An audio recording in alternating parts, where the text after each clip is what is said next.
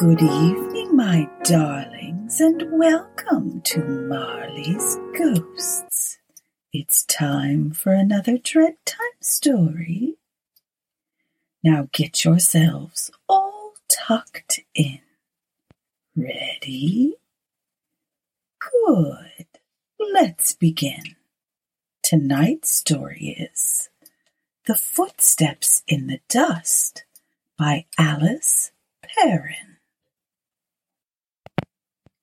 Here and there, mysteriously, in India exist English gentlemen who seem to have been left behind on the strenuous march of British administration, who, from instability, misfortune, wickedness, have sunk down not entirely to the level of loafer, but to a stage where they remain rooted in exile, apparently without home connections, correspondence, or interests, and who live and die in apathetic obscurity, while their histories, curious, pitiful, or unworthy, remain unrecorded and forgotten. Captain Bogle was one of these derelicts. Being the oldest European inhabitant in Mianpur, he was accepted by the ever-changing officials of the district, who played cards and billiards with him in the little club, and whose wives occasionally asked him to dinner. He was an elderly man, and lived in a miserable little two-roomed bungalow opposite the great white stuccoed mansion owned by Gunga Prasad, the rich Hindu bunai or merchant. But no one could say how long he had lived there, who he was, whence he came by his means of living, what had been his regiment, or why he voluntarily buried himself in a small civil station in northern India. There had been rumors, of course. He had eloped with his colonel's wife and had been ruined over the damages. He had been dismissed from the army for embezzling mess funds. He was a Russian spy, a suspected murderer, the rightful heir to a great title, etc., etc. But nothing was ever proved, and Captain Bogle saw collector, joint magistrate, civil surgeon, police officer, and engineer come and go, while his bungalow and that of Gunga Prasad remained the only dwellings in the station that still held their original occupants. Captain Bogle and the bunai were apparently close friends. That is to say, the Englishman had the use of the natives' horses, baskets of vegetables and fruits from the rambling garden, and they occasionally attended a race meeting down country together. But it was popularly supposed that if Captain Bogle lost, Gunga Prasad paid up, but not vice versa. In the evenings, the couple were frequently to be seen driving in Gunga Prasad's roomy old-fashioned landau drawn by a pair of big Australian horses, with a fat coachman in purple livery and a tatterdemalion outrider clattering behind on a white stallion. Gunga Prasad, clad in a plum-colored satin coat with a yellow turban, his loose lips stained red with juice, would loll in his seat, deep in conversation with his companion, whose appearance resembled that of a decayed Mephistopheles. "It's a queer alliance," said the civil surgeon, who had lately been transferred to Mianpur, and not yet assimilated the accepted customs of the place. "And it's my belief that Bogle gets far more out of Gunga Prasad than meets the naked eye." "I have sometimes thought so lately myself," replied Petersham, the police officer, with whom the doctor had been dining, and the two were now seated in the veranda, smoking their Bahadur cheroots. "And yet the fellow lives on like a half-caste in that little pigsty of a bungalow, and his clothes would disgrace a rag-and-bone shop." "You see, he drinks," said the doctor. "I've never seen him drunk, and I've been here 6 months. Worse luck." "No, and I don't suppose you ever would. That chap's pickled with spirit from head to foot. He can stand any amount, I should say, but it must come to an end sooner or later. It's my belief that he's taught Gunga Prasad the same game. Half brandy, half champagne is probably their usually drink." A native does that kind of thing pretty thoroughly once he takes to it. The police officer grew thoughtful. I was here some years ago as assistant, he said reflectively. And now I come to think of it, Gunga Prasad was then a very different being from what he is at present. He was a smart, healthy-looking fellow, always riding about and ready for a chat whenever anyone met him. And now he's a fat and bloated and never stirs out except in that old Shenridian of his. And he can't look one in the face or answer civilly when he's spoken to. I see a great change in him for the worse. People go downhill fast when they start. I fancy our friend the captain gave him his first shove and keeps going. My bearer declares that the pair of them sit up till 4 o'clock every morning, drinking and gambling in Gunga Prasad's bungalow. Then, since the hour was late, and he had to be up early on duty, the doctor said goodnight and started home on foot, carrying his own lantern. For all the bungalows in Mianpur were fairly close together. His route led him past the large, untidy compound, in the center of which stood Gunga Prasad's mansion with the deep verandas, pucker roof and imposing porch. The long doors reaching almost from ceiling to floor stood wide open, for the night was hot and airless, and the lofty room was facing the road, brightly illuminated with rows of wall lamps, while a great white punkah waved to and fro. Under the punkah stood a card table, and at it sat Gunga Prasad and the captain, absorbed in their game, with long tumblers full of a liquid at their elbows. The doctor, fascinated by the curious picture, stood and gazed, and presently Gunga threw down his cards and stood up, gesticulating wildly. Captain Bogle leaned back in his chair and proceeded to light a cheroot. Then the voice of Gunga Prasad rose in an angry remonstration, though to the watcher outside the words were not distinguishable, but they sounded threatening, beseeching, despairing by turns. The man dragged off his turban, tore his clothes, and beat his breast. He knelt in front of the Englishman and laid his forehead on the stone floor, and throughout this piteous scene, the captain sat apparently unmoved, blowing clouds of smoke through his nostrils. The doctor turned away in disgust. The sight sickened him. It was sordid and revolting, and made him ashamed of his countrymen. What did it all mean?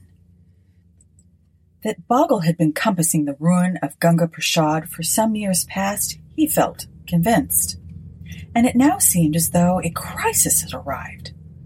Something was going to happen.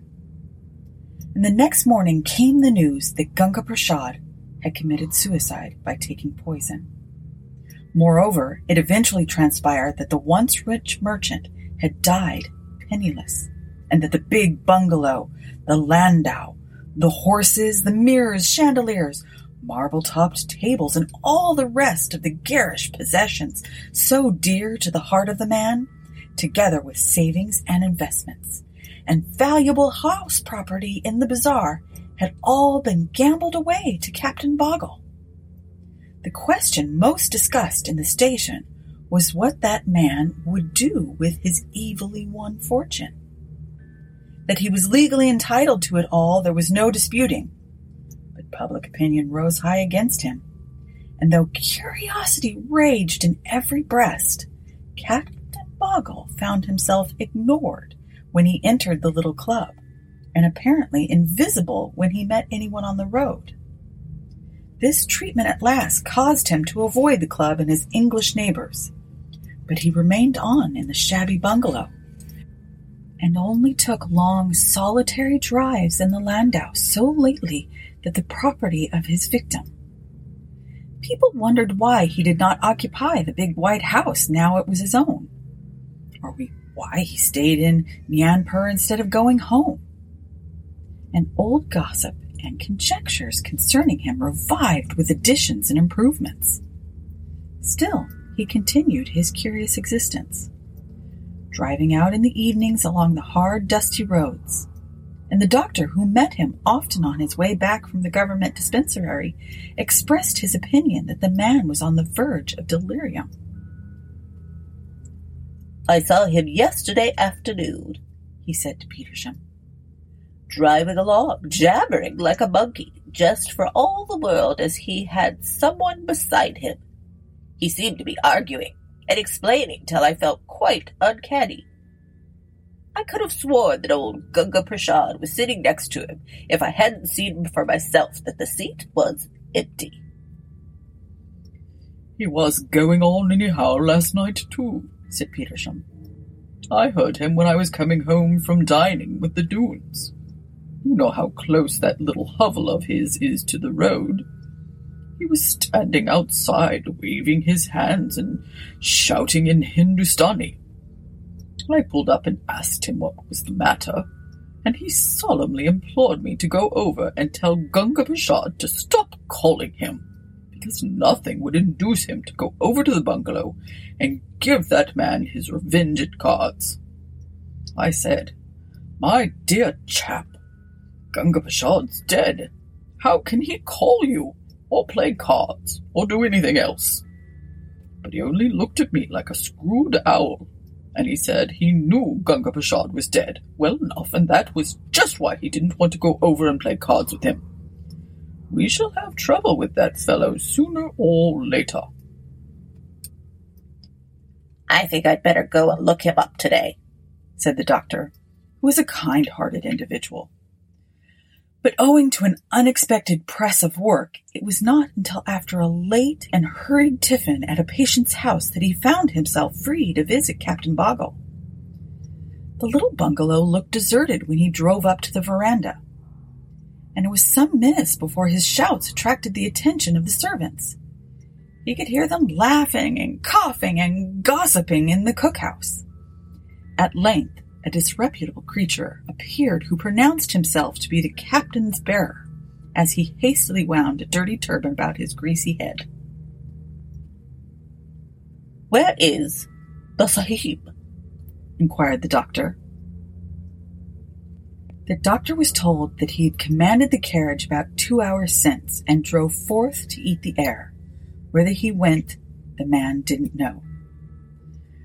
Rather relieved than otherwise, the doctor turned his trap around, but as he drove down the road past the opposite compound, he caught sight of the well-known landau, standing under the perch of the big bungalow. And he drove in through the white gates and up the ill-kept drive. The place had not been touched since Gunga Prasad's death, and the house had stood unlived in and neglected.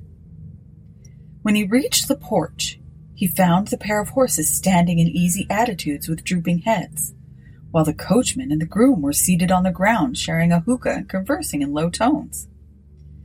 They had the patient, apathetic air, to whom time is no object, and one spot quite as satisfactory as another in which to smoke and discuss the price of food. They rose when they saw the doctor, and the fat coachman explained that the captain was within the bungalow and had been there for nearly 2 hours.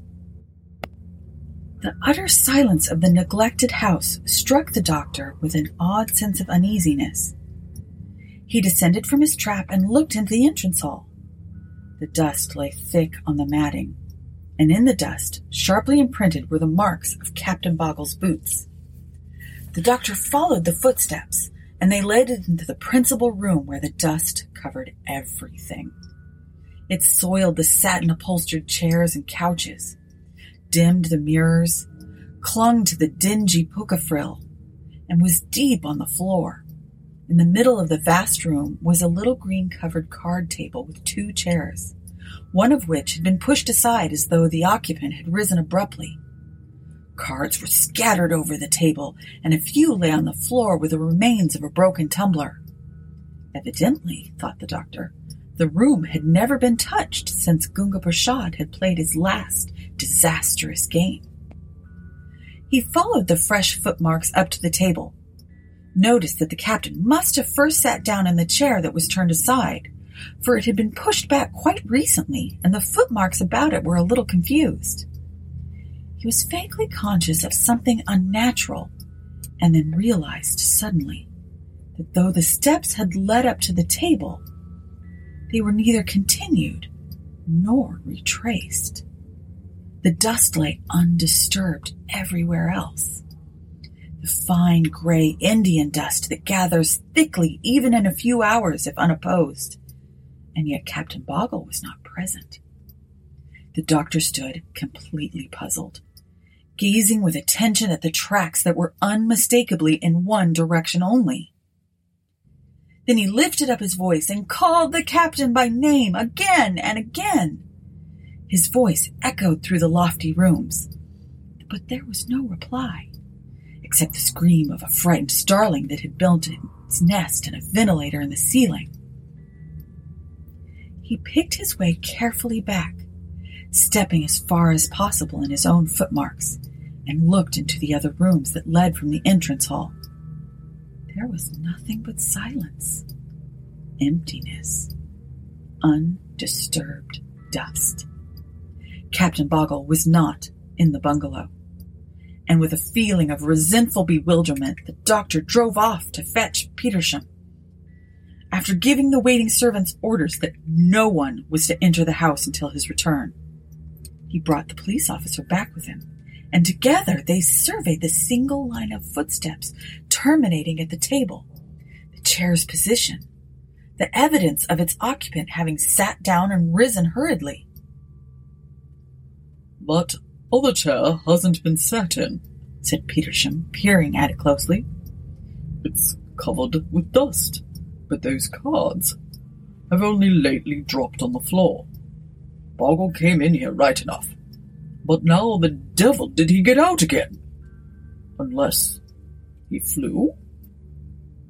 Together, the two men went over every room and every corner. They searched the roof, the garden, the stables, and the outhouse. But Captain Bogle was nowhere to be found. He had disappeared completely and unaccountably, and the very last traces of him ever discovered were the footsteps in the dust that led up to the card table in the middle of the room of Gunga Prasad's bungalow, and no further. The end. Thank you for listening to Marley's Ghosts with me, your ghostess, Deborah Marley. You can connect with me on Instagram and Twitter at Marley's Ghosts, or send me an email at marleysghostpodcast@gmail.com. I love hearing from you. If you enjoy the podcast and would like to support the show, visit my Patreon, where we have lots of tiers to choose from, each with their own special treats. Rate and review so our community of Dread Time listeners can grow. Until next time, my darlings, sleep well.